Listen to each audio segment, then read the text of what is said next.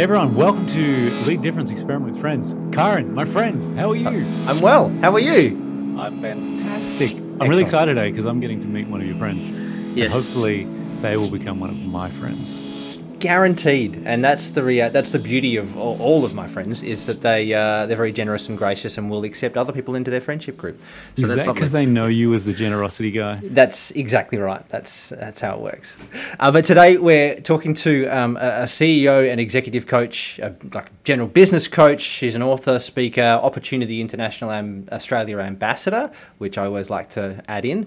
But she is a wife, a mother, a grandmother, an athlete, all of these things. It's Suzanne Laidlaw. Welcome, Suzanne. Thanks for joining us. Thank you. I'm excited to be here. I'm excited as well because we've spent a bit of time together. You've been an Opportunity International Australia ambassador for longer than I've been around at Opportunity. And I've had you speak at a couple of our events, and I think your story is extraordinary. And we're going to get into that in a little bit. But I'm curious, can you just unpack what it is to be a CEO and executive coach, what it is to be a business coach? What does your everyday life look like? It really is about helping people clarify what they want to achieve in their life, that their business or their role can actually deliver, so that their business or their role as a CEO or executive of a big organisation is delivering what they actually want out of their life, and helping them to get that clarity, because sometimes they've just landed where they've landed and there's a disconnect with their life because it might be taking too much time away from their family. They might have given up all their hobbies. They might not have time to look after their body. And so it's almost like their role or their business has taken their life away from them, opposed to giving them a life, which is, you know, what we do. We exchange time for money in a business or a role, but sometimes it doesn't do that. So everyday life is sitting down with people, holding them accountable, chatting about their goals, and strategizing about what the next move is. And that's pretty much it. It's the best job in the world. And so it's more about just making great businesses and, like, you know, earning heaps of money, all that kind of thing. For you, it's really a drive to purpose and the quality of life or the type of life that they want. Yeah, it's not about that. Yes, I have to look at profit and losses, and yes, there needs to be a profit at the bottom, but that's quite shallow. Like, what's it all about? You know, what's the why behind the person who's in the position, either their executive role or as an owner, and also what's the why behind the business? Because if the people that are running the organisation don't understand the why behind the organisation, then definitely the people within that organisation don't understand the why. And so what type of businesses do you normally work with? I work with some non-for-profits. I've got some executives I've worked with for many years in the mining sector, small businesses and service industries, and all kinds. It's really about connecting with people that I resonate with, people that I can see have similar values. And you've been doing this for a while, haven't you? Yeah, about 12 years now. Yeah. So do you do this on your own? Do you have a team? How does that? I am by myself, and I have another coach that I've recently taken on to help me, and I have 2 support staff. So there's a little team of 4 of us. Yeah, awesome. And my coach that I've just taken on was my client 12 years ago. She was one of my first clients. So she's come back to me full circle and said, you made such an impact on my life, and what you do makes an impact on people's lives, that I would love to do what you're doing. So I'm now mentoring her, and she's done all the training, and she'll be an amazing coach. So that's fantastic. Yeah. Now, I want to interject because I don't know much about you, Suzanne. Karen mentioned athlete. Yes, I did. Are we talking like ping pong? Are we talking pole vaulting? I'm not very good at ping pong, I tell you. What kind of athlete are we talking here? I was a triathlete for about 20 years. I haven't competed since I became a grandma. I still do, the odd races, but not competitively. I represented my country a few times. I represented in the World Champs in London, which was amazing because we raced on the Olympic course for the World Championships, and that meant that the whole of the centre of London was closed, which it doesn't close for much. So we had total street closure. So I did I think 6 laps in front of Buckingham Palace with about 10 deep of people, and each time I waved in case the Queen was there. So essentially, you got your own private tour of London that just happened to be very painful as well. Yep, right past the Houses of Parliament, right through the Marble Arch. It was incredible. And I said to my husband, I kept waving at Buckingham Palace as we were going around that roundabout in case the Queen was looking. And he said, oh, what a shame I never got a photo. And in the official photos, which I think is on Facebook or LinkedIn, I'm waving. It was so funny. So it was the slowest race I think I've ever done because I knew I wasn't going to place. Yeah. And I just couldn't. I was so euphoric with the experience. Yeah. I just didn't want it to end. Yeah. So that's amazing. Anyway, Karen, I'm going to let you take over your interview. Sorry. Hijack that. Sorry. Thanks. So this is where you are now, like thinking back to 12-year-old, 14-year-old Suzanne, what did that version of you want to become? I was really most inspired at that age by people like Mother Teresa was my hero at that stage. I was brought up in a Catholic girls' school, and I was just of the understanding that my whole life was about making a difference and helping people less fortunate than myself, because being born in Perth, Western Australia, I was always told by my parents to be very grateful for that, just gift. That's a huge gift to be able to be born here.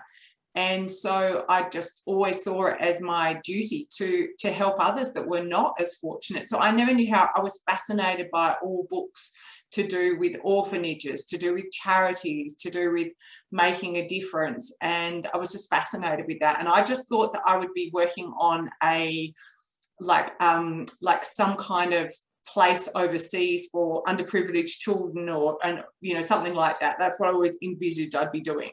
So fast forward a few years then, sort of finishing school and kind of getting into the workforce. What did that look like for you? I was working I started in recruitment. So I was helping people find jobs. So again, sitting, listening to what people would like to achieve, and then helping them clarify and then matching them with the right job. I ended up being poached by the AMA, and I started an employment agency for doctors. And that's still going today and very successfully. And I left there to have children and start my own business with my husband after he was seriously hurt. That was I had to look after him, so I had to stop what I was doing, and we started our own business. So when you say stop what you're doing, so you were working for that recruiting AMA? Yes, I was working in a separate company, an organisation, a for-profit organisation, because AMA is obviously an association. Yeah. And I was doing the recruiting of specialists and doctors and locums and what have you for the AMA.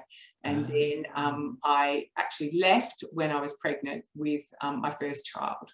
And that was when my husband and I decided to start our own business, because I was essentially unemployable because I had a newborn baby, and he had an accident, so he was unemployable too. So we thought, well, what better time to start a business having a newborn baby. Yeah. Brilliant. Yeah, and interest rates were, I think, 22% at the time, and it was 1990 in the recession we were meant to have. Oh, I remember that one. Yeah, we had to have that one, right? Yep. Yeah. And so with our first mortgage and interest rates that were just ridiculous, we thought, whoa, can't be much worse. Let's start a business.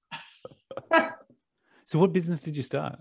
It was very boring, but it was good. It was wholesale and retail line of office equipment, and we imported from Korea and China and Germany, and we sold machines, serviced machines, and sold supplies. So word finishing equipment, so binding, laminating, shredding, collating, drilling, anything to do with paper finishing. It was a niche. There wasn't many people that did it. This was before Officeworks came on the field. Yeah. So interesting. Yeah, not very passionate about it. But it did us well for 15 years, and then we sold it. So which was fine. And so that's like the trajectory of you there, like we're talking early on about this desire to serve other people and to do amazing things for them, and then into the recruitment role, which you were doing that, like you were serving, you're finding places for people, and then to this starting your own business, which essentially is out of necessity. You needed to find something to survive and to create an income, which was not a passion, but you did it because that's what you had to do in that moment. I don't know, how difficult was that for you? Well, I was really a support role because my husband was from that industry, so he knew the industry, and I was still really in line with my purpose because I had 2 little children. He'd been really badly injured, so I was supporting him on a massive scale, and so as a mother, my highest value has always been family and health, and so I was actually meeting those 2 needs by looking after my children and also helping my husband, who was in need of the support. He couldn't have started the business without me. It was not possible. So let's delve into that, and at whatever level you're comfortable, Suze. So you've had a number of obstacles that you faced during that time, and there's been others that have come since. Like, what were the greatest challenges that you had in those early years?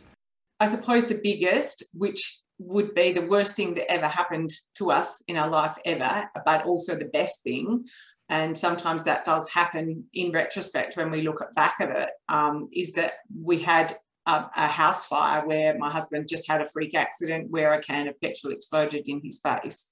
So, I was woken with him screaming and the house on fire. So I, saved him and dragged him out of the house and, watched his skin peeling off in the pool because he was on fire from head to toe, and it was the most horrific sight I've ever seen in my life. The picture of my husband on fire is etched in my brain forever as the worst horror movie I've ever seen, and the smell that we don't get to see or hear in sync with the sound on a movie was just horrific. Burning flesh and mixed with burning paint was just hot, absolutely awful. And then he was in ICU for about 3 weeks, but on day 3 he passed away, and I saw him pass away in front of me, and it was what they were expecting because he was so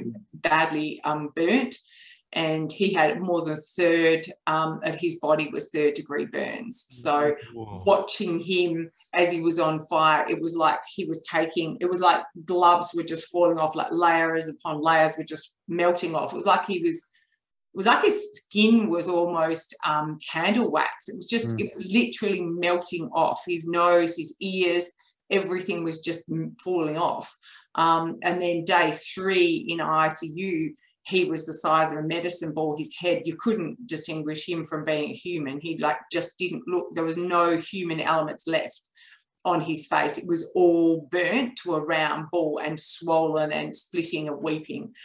It was so unhumane how he looked that they asked me to bring a picture of him in to put in front of the bed so they knew actually who they were dealing with. Yeah, wow. So the eyes had closed and burnt over because it was like the actual size of a medicine ball. That's how big it was.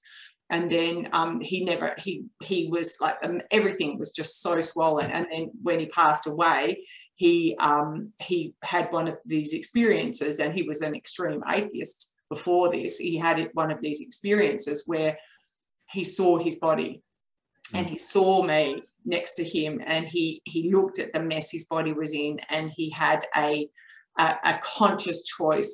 Do I go back or do I not go back?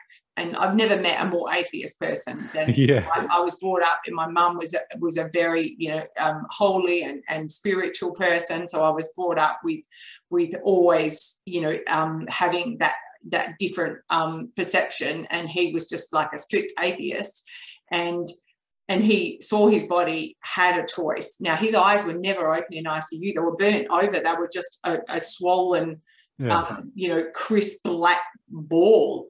And so he saw his body had the choice. And then after what seemed like forever for me, maybe a minute or so, came back. And then 3 weeks, 4 weeks later, when I eventually spoke to him for the first time ever, he told me about this weird dream he'd had. And the thing that was most, I suppose, spooky and confirming for an atheist was, he said, in my weird dream, I knew it was a dream because my mum and dad were there and they live in Scotland. And he said they were on the other side of this glass wall. He's like, I don't know why I was in a glass wall. He said I was in a glass walled room, which was weird. And you were next to me and my mum and dad were on the other side of the glass. Now, because he was so at risk of infection, he was in a glass isolated room in ICU. Now, his parents had flown from Scotland, and because of the risk of staph infection, they were not allowed in. So they were on the other side of the glass. So they were there when all this happened. But since then had flown home. And so when he shared this to me, and I was just like tears, just, streaming, and I get goosebumps even talking about it. And I was just like, that was not a dream. They were here. They were here for like 3 weeks, but they had to fly home. They were here. They were right next to you, but they couldn't come in, and you were in an isolated, infection-free room. And it happened. You stopped. You were dead. And they, so that was like a really, I suppose, massive impact on the rest of our life, because it was a conscious choice. And when we were a young couple, before we got married, we'd done this. I don't know if you'd heard of Zig Ziglar, but we'd done a workshop live with Ziggy in Melbourne, and he'd made us dream our dream life for the path of our entire life. And we'd sort of said we were going to get married, we were going to have kids, we were going to start a business, we were going to have amazing, positive friends, we were going to, backpack the world. And he just kept pushing and pushing and saying, dream more, and where are you in 30 years? And we're going to buy a holiday house, and where are you, and what are you doing, and who are you meeting, where are you? And he just kept pushing. And we had this massive list. So that had only just started. Yeah. We were only just married. And so he said, I kept thinking of our journey had just started, and I couldn't, because I said, why did you come back? You knew you were a mess. You knew it was going to be unbearable, the pain.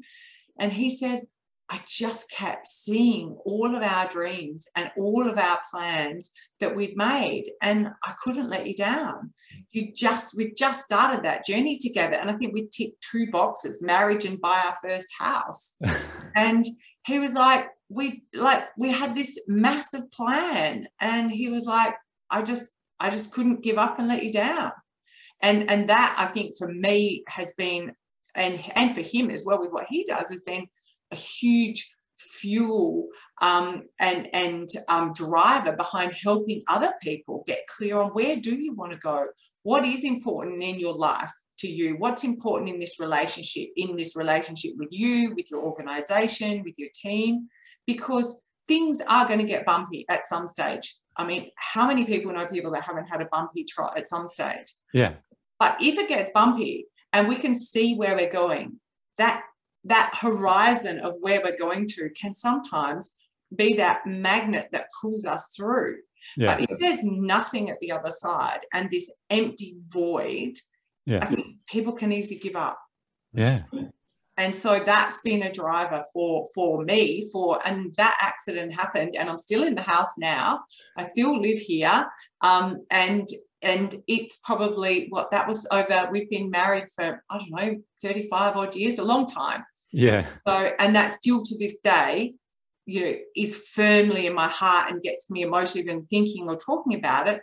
Something that's so powerful that it can change people's lives. Yeah. So had you actually had kids when this happened, or this? No. We'd been in our house for like 3 months. Right. Okay. Just bought our first house. Right. Yeah.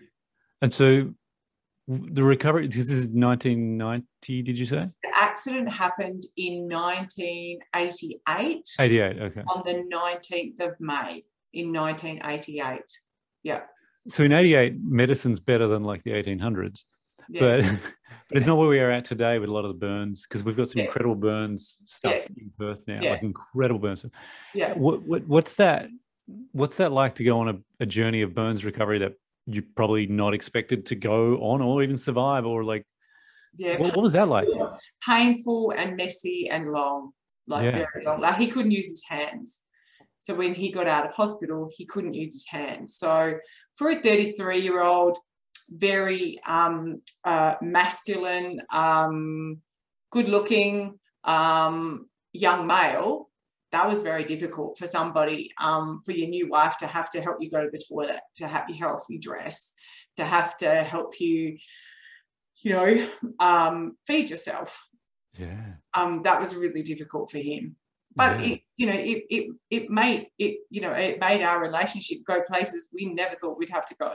Yeah. Yeah.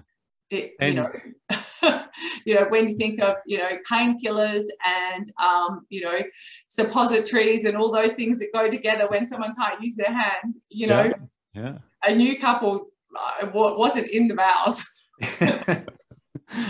Yeah. And it's one of those things where, and people can say, oh, and that made our relationship so much stronger or whatever. And I always push back and say, no, it could have killed it. You chose to make your relationship strong out of it, because it could have gone any of which way. It could have. So I want to take my hat off to you and your husband to actually stay together and making something extraordinary out of that, because that's amazing what you guys have done getting through that. Yeah, thank you. And you're right, because we were involved with the burn support group for quite a few years. I reckon a good 90% of them, their relationships had broken down. Yeah. And not through one or the other. It was just that they were different people now. Yeah. And had different needs and different challenges, and they couldn't keep on the same path anymore. Yeah. So you're obviously very caring. That's come through, because I've just met you. So this is fun. I've just met you and I'm kind of getting a read on you. I'm like, so very caring, other-centered person. It's almost like you were in some weird way equipped to play this role for him, where there's, like you're saying, 90% of women probably don't make it through like you have, and make it through stronger, better, all those things. So I'm just like, forget the triathlons. I've got a whole lot of respect for this now. Like, this is the thing where I'm like, oh, okay, Suzanne's got some stuff. Yeah. It's funny because I've no nursing background, but I did used to bandage my teddies up, and I don't get squirmish. Of trying to dress someone every day. I'm talking about not dresses, I'm talking about dressings. Yeah. And burns are years. Like we're talking about years and years, and he had to wear pressure garments. Now I had to take them on and off. Now pressure garments are like, it makes, normal tights look easy, like they're super pressurized. So then you've got weeping wounds underneath them that have got dressings on, and then they have to be redressed every day. So they're all stuck. Oh. And that's just tears and pain every single day. And the smell, was disgusting. But it's just what you have to do. But I'm not squeamish, so that made it helpful. And you do things. Well, I did. I'll do things for people that I love. I don't mind. Yeah. So how many years is that of changing? How many years of that are you going through now? Oh well, he had to wear pressure garments for the first year on his whole, like pretty much all of his body, had a face mask on. Yeah. And then after that, he only wore the legs and the hands for another year or so. Yeah. So a long time. A long time. Wow. He was in pain for about 5 years, pretty much most of the time, in some way. Because his hands, his fingers, they were going to amputate them, but they put bolts on each knuckle instead to try and hold them together. But then they had to take the bolts out. And so then he had to try and start using hands again that had been bolted where the knuckles are. Like, I'm talking about proper bolts. Yeah. And like the pain watching him in physio and the shaking and just trying to move a millimetre, it was just awful. So were you a full-time carer at that point? I was doing a full-time job because I was the breadwinner at the AMA. And I was going to him morning, lunch, and after work. And then when he came home eventually, so he came home towards the end of that year. So the accident was May. He came home towards the end of the year, maybe December-ish. And I still continued to work full-time. And I would be, he speed dialed with his elbow if he needed to go to the toilet. And then I would just bolt home. I would make the, smoothies and things like that so he could use a straw, and then I would just bolt home.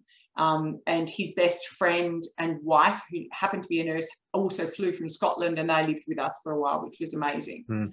So it was a combination. And then I got pregnant. I got pregnant with the first time of seeing if his manhood was intact.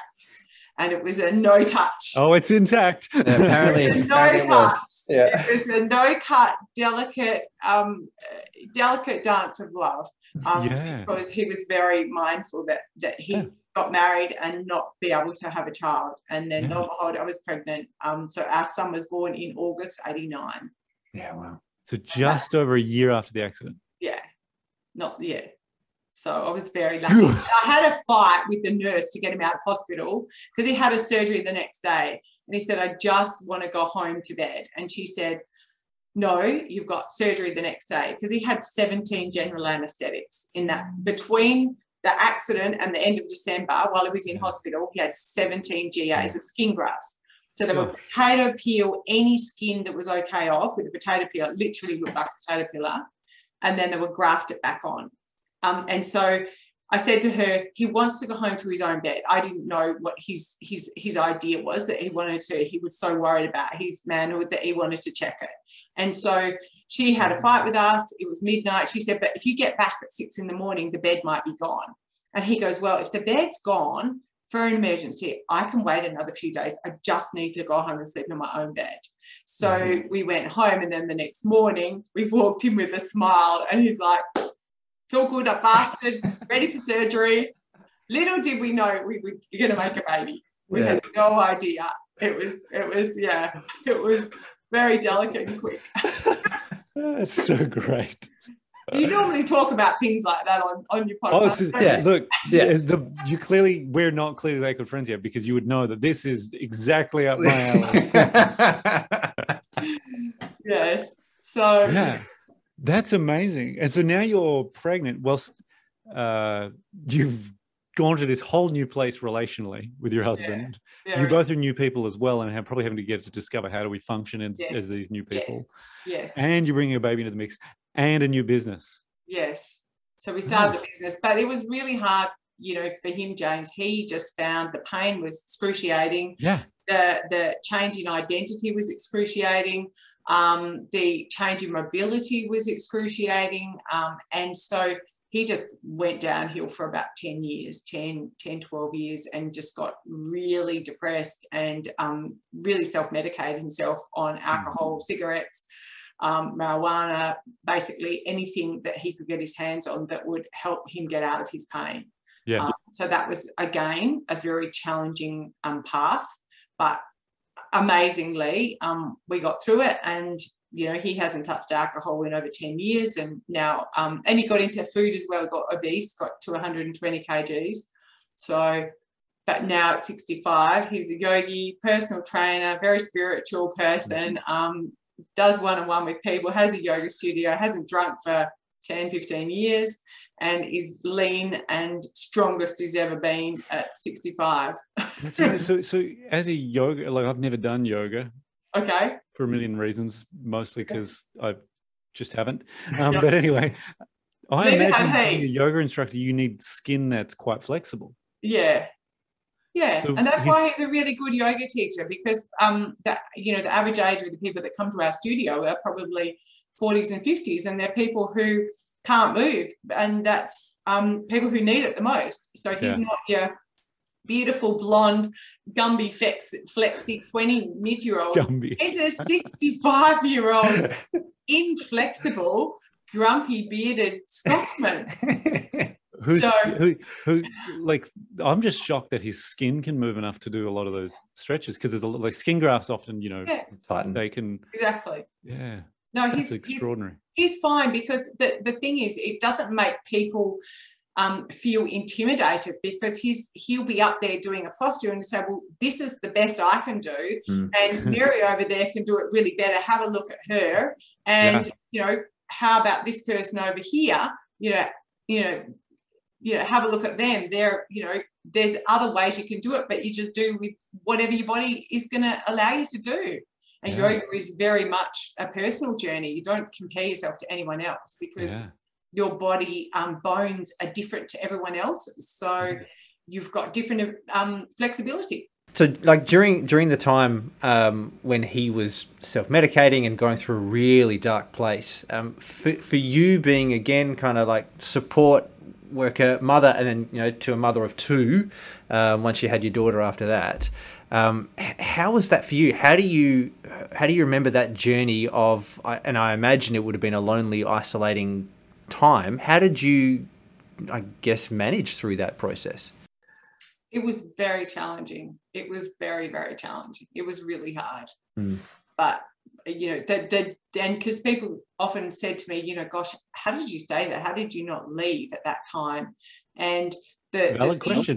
The thing that was always apparent to me was that he knew he had a challenge, and he knew he had a problem, and he knew he was working on it, and he was always working on it, and we were often working on it together. Right. So he would, he was always looking for ways to improve. He was conscious of his dark position that he was in. So he went and tried many different ways to try and help himself, and was on a journey of self-discovery and on a journey of self-improvement, and would regress and go a bit forward and regress. And when someone knows that they've got a problem and someone is consciously aware of it and also working on it, I wasn't going to walk away. Yeah. That was not something that I would do. I've seen other people that have challenges and go, I've not got a problem, it's you who have the problem. Well, then that's a different story, because they don't have awareness. Yeah. And they're not on a path to improving. They're not acknowledging they've got a problem. It's really easy though, in kind of hearing your story and going, oh yeah, it was difficult and you pushed through and it turned out amazing, well done. But in the moment, you don't know that. You don't know it's going to get amazing. So was there times when you're in the midst of it and going, this is not going to get any better, this is as good as it's going to get? Was there moments like that?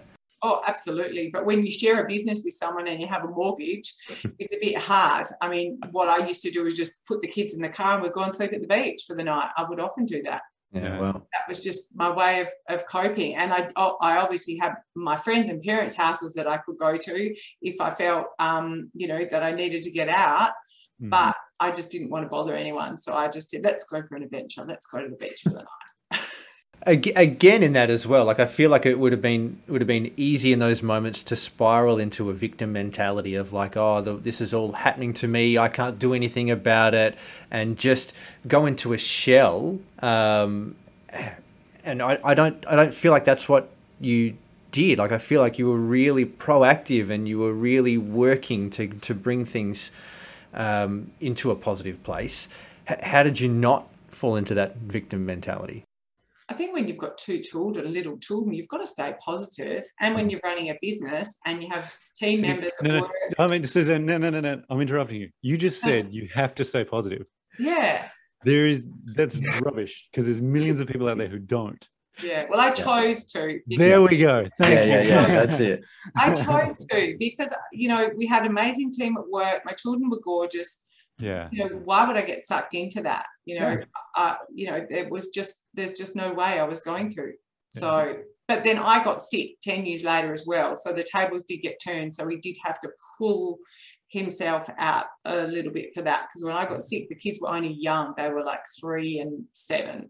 Yeah. So the tables were turned a bit on him as well. So he had to step up a bit, and which had its own challenges. When I was in the hospital, I would worry about the children and, were they, being looked after well enough. So, but yeah, they got through. They're now, having their own families and big adjusted adults. So they weren't too damaged.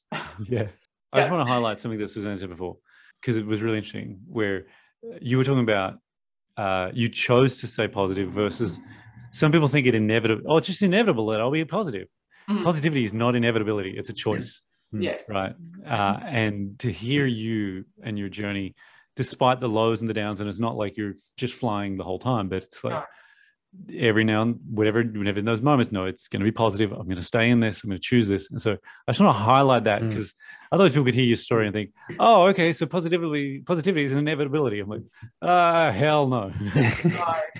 No, but the thing is, we only have this one moment in life. We don't have to do all of them at once. No. We only have one moment. And in that one moment, if we can choose to be positive, no matter the past, no matter the future and how insurmountable the future seems and so horrible the past seems, we're going to have this moment right now. And if we choose in this one moment to be positive, our outcome with the next moment and the way we look at the past will be a lot more I suppose successful. You know, we will achieve things that will have a better outcome if we have that positive attitude. Yeah. And, you know, when you say you got sick, it's not like you got the flu or something. Like, it was really serious. Again, you mentioned the hospital. Like, can you go into that a little bit? Yeah, I just had a disease that was eating me. And so I was in and out of hospital for a year. Only had, compared to David, mine was just child's play. I had 7 major surgeries in and out of hospital for the year, and they took my uterus, my cervix, my appendix, my ovaries. They just kept taking more and more organs out because the disease was eating everything. And then eventually they said, well, you've got 5 years to live. That's it. And so we actually put a manager in the business and packed up and left, and we decided to backpack the world for a year and just camp around the world and have some fun. So with the kids? Yeah, we homeschooled them. And how old were the kids? They were 5 and 9. So we just homeschooled them and free camped because we didn't have any money. So we didn't have much money at that time. So we, it was good fun. We took a small wage from the business and promoted the office manager to running the whole business, gave her some of our wage, and we took half a wage and just backpacked the world. So it was good. But then I finally got rid of the disease. So with a lot of playing with a lot of different medicines, and which is great. So now at 57, I'm here. Still around. That's awesome. Yeah. My wife and I homeschool as well. So, our dream is to actually do a yacht around the world. Oh, wow. Not backpack, but we're working on that. Yes. It's, the school aside is pretty amazing. So how many years ago? So you were given 5 years, like 15 years ago, 10 years ago or something, was it? Oh, no, I was 33. Oh, okay. 50, the kids were little. Okay. Our kids my son's 32 and my daughter's like 29. So they were little kiddies then. Yeah. Yeah, right. And so both your husband and you were 33 when you had your life, the crucifixion year? Yeah. 33. Yeah, that's the year. What a magical year. And there's so much to this as well, and there's a lot of things that I really want to delve into, but we won't, just because there's still more to come, right? Like you went through the business and you ended up selling that business and sort of changing trajectory. Can you tell us about that? We sold the business because we realised that it wasn't really floating our boat anymore. We weren't passionate about what we were doing. I got back from the world trip and we didn't know how much longer I had. I was still not well. And so we decided to sell it, and we sold it to one of our team members' parents. They knew it was a good business and they said, oh, we'd love to buy it. And so they did, and ran it very successfully for a long time. So we semi-retired, sold the building as well, and did property investing for about 5 years. And then the GFC hit. So we nearly lost everything. So luckily, we're hanging on by a little thread. We didn't lose everything. And that's when I decided to start my coaching practice, because at mid-40s, I was like, what am I going to do now? My husband's mid-50s. He can't go back to work. We still have kids at home. And it's like, all right, well, I love coaching because I've done a lot of sports coaching for fun, volunteering. And I love business because we'd done the full circle of the business. And I thought, I know, I'll join the two. I'll become a coach. We'd had a coach in our business, and I rang him and said, what do you reckon? He's like, you'd be a great coach. Good at business and you like people, you like helping people. great idea. So lo and behold, I was like, well, if it's going to be, it's up to me. And we had $1.8 million debt. From owning our house outright to $1.8 million debt. I was like, well, I'm not going bankrupt without a fight. So I'll start my own business. So, yeah.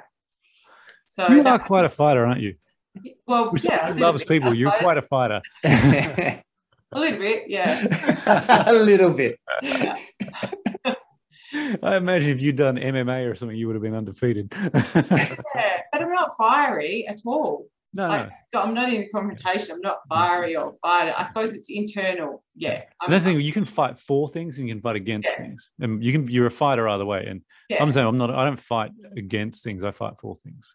Yeah, exactly. I suppose internal determination or internal fight is strong, very much, but not of confrontation. Of that kind of fight, not an external fight. Yeah. I still think pity the fool who would try to attack you. I think you'd be able to fight that pretty well. Well, I'm 6 foot, so I don't think they would. Nice. I'm pretty big. Oh, that's great. So, like for me, the key components of your journey are just the extremes. So you've got the highs and the lows, and like the real deep lows of both health for your husband and for you, and then you've got the business and selling the business and semi-retiring, and then you've got the low of everything falling apart and almost losing everything. And again, somebody else in your shoes may have just gone, oh, well, that's it, I'm going bankrupt. Yes, and we met a lot of the time that did. And they were talking about they couldn't travel, they couldn't get loans, they couldn't do this. And I'm like, oh, I'm so glad we chose to fight. Like, I'm so glad we didn't do that. Yeah, it was tough, and things were a bit tough, but so what? And so it's the way that you have, I guess, dealt with these situations that has actually now given you so much credibility and so much wisdom and insight, which is of value to your clients and is of value to people that you connect with. Because people can, like, everyone experiences stuff, but it's what you do with those experiences that actually shapes your character and who you become. And so I think that's what's been the greatest standout thing for me, and knowing you, is just how you've gone about this. And so that's served you well. And so now you can serve your clients well. Does that sound right?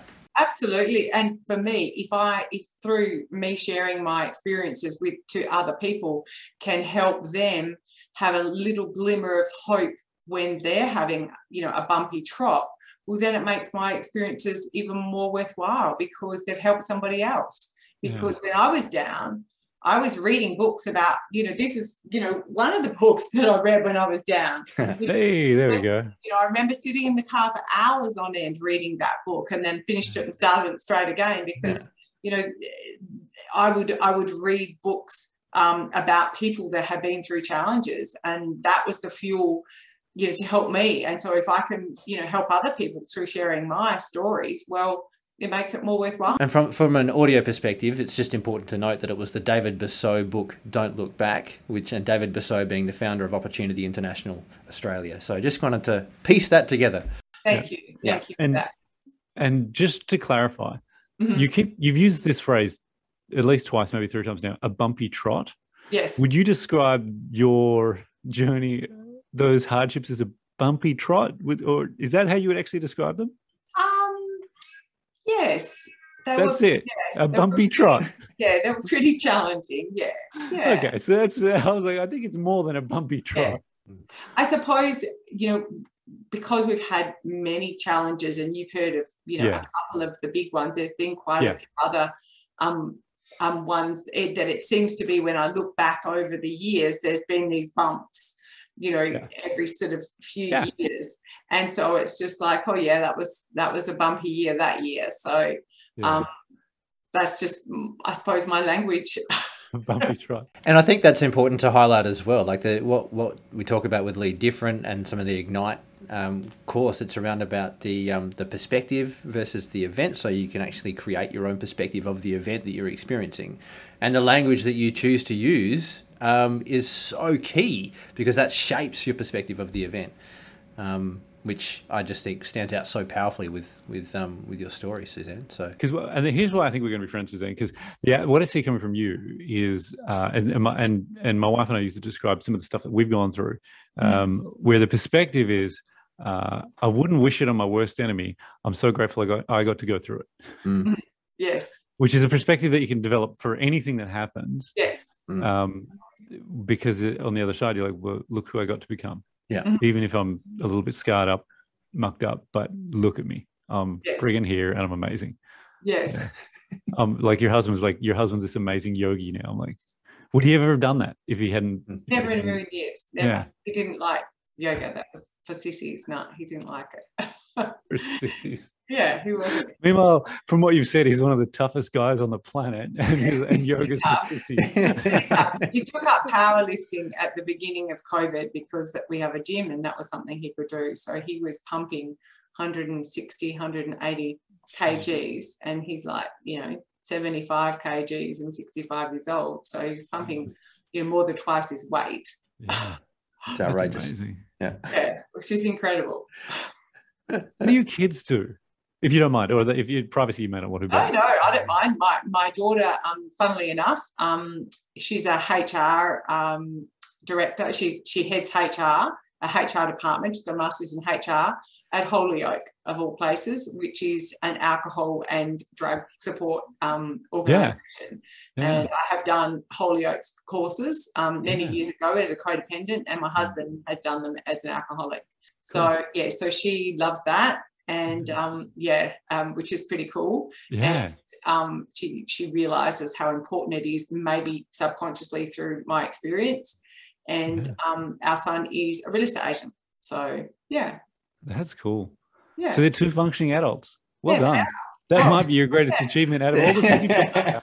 Running fast back, you have two functioning adults as your children. Well done. What would be the best decision you've ever made? To probably pull my husband out of the burning house and not panic. And so this was one of the things that I wanted to talk about, but thought there's a lot here. How, in that moment, do you have the peace of mind, the ability to go, like to wake, because you were asleep, and so you wake up and you see this thing which is just outrageous, to go, I know what I need to do and do it without just freaking out? Yeah, I'm just a quick thinker. I think laterally, and I'm quite a calm person. I'm just lucky. I mean, other people have said, they would have panicked. Probably. It was just my gut reaction. My quick think was get a towel, put out the flames, get him into the pool. It's a pool. It's a saltwater pool. I need to get him in the pool. That's the thing. Probably having a pool as well was a good decision. Yeah, and when we were looking for the house 3 months before, I was adamant I had to have a pool. And every house we looked at, they didn't have a pool. I said, no, it has to have a pool. No, it has to have a pool. So, pretty spooky, because it was only 3 months later that the accident happened. So, and my next door neighbours, they came in with their hoses at midnight and their buckets to try and, help with the fire. And then the police the next day, forensics interviewed my neighbours and said, do you think that she tried to burn her husband and then didn't work, so tried to drown him? And the neighbour in Psycho, who were a beautiful Indigenous family, and he said, she must be a nurse. I've never seen anyone act so quickly and so calmly, and don't you even entertain saying that again. She had a burning house and she was saving her husband. She was in the pool holding him up and waiting for an ambulance. And he said, and he went, my mum said, he's one good neighbour. He just totally ripped shreds out of the copper. Yeah. So. What is the biggest risk that you've taken that worked out? Buying, I bought an action coach a license. I bought an action coach license, which cost me close to, maybe 100K. Yeah. Wow. And we were in debt, as I said, of 1.8 mil. And we actually had 4 kids at home at the time. We had some ring-ins as well, and they were all young adults. So trying to feed 6 adults with the back against the wall was, that was a big risk to then go and borrow more money. So that was definitely the biggest, scariest risk, because I'm like, I got to make it work. Yeah. So what's next for you? What's like, I like hearing the past, but what's your big scary thing that terrifies you next? I want to be a millionaire of hearts, and that's why I wrote my book. As you can see up there, What's Your Plan? I wrote that, and my whole story, the bumpy bits, there's a bump of it in each chapter. Each chapter is a different bump, paralleled with the business learning that paralleled that bump. And so it's like a business planning book. It's a planning or corporate. I've had non-for-profits and corporate share it with their team and had them read it. Yeah. So basically it's about how to have a successful organization whilst there's life and bumps happening at the same time. So that's why I've got a different bump for each chapter and how it relates to business. And by sharing that journey, I hope to help other people parallel their life challenges with whatever business or organization that they're a part of. So where do people find that?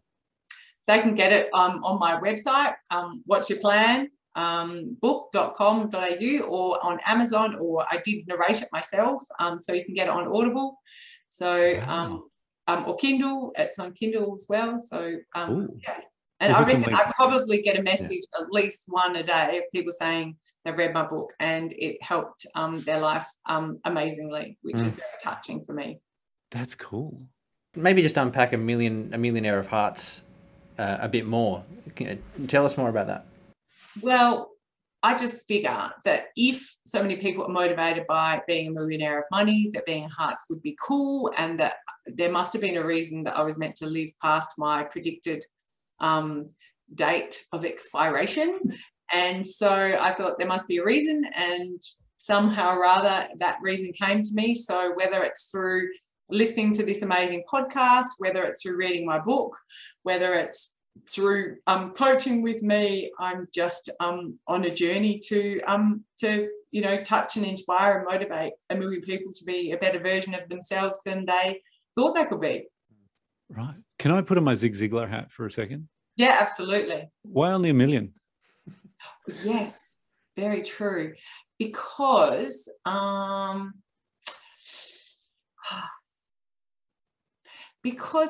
it just sounds really cool, and it does sound very exciting.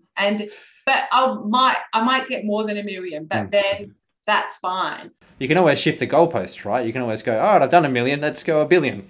Exactly. Excellent. Like, why a marathon? Why not an ultra marathon? Why? I mean, I did Solo to Rottenness. Why not do the English Channel instead? That's really cool. What about a book recommendation? Definitely David Rousseau's book. What's the title of it? Don't Look Back. Yeah. Definitely his book, because it was very instrumental in my path. Yeah. Is there a second one? Is there another book that you love? Probably Leaders Eat Last. I think I love that book. That's really powerful about leadership in organisations and the difference between good leaders and not so good leaders. I found that an amazing, really amazing book. Yeah. And that's by Simon Sinek, I think. Yeah, it is. Yeah. Loved it. That's cool. I think that's all that I have. Is there anything else, James? No. Look, I know her husband can still reproduce. So we're all good to go. Yeah, it's everything ticked off. There you go. That's great. I have a whole life now. You don't need to. I like to have a lot of fun on these podcasts, and thank you for having fun with us. That's all right. You've been a tremendous guest.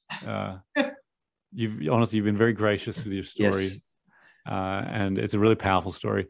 And thank you you've been very gracious with letting me interrupt. So thank you for all those things. That's great. Well, it's an absolute honour and a pleasure to share. If it helps somebody else with their life and their belief in their own abilities, it's an honour. Yeah. Thanks for listening to the Lead Different podcast. At Lead Different, we are building leaders worth following. And if you'd like to find out more information about this and leading yourself well, head to leaddifferent.org.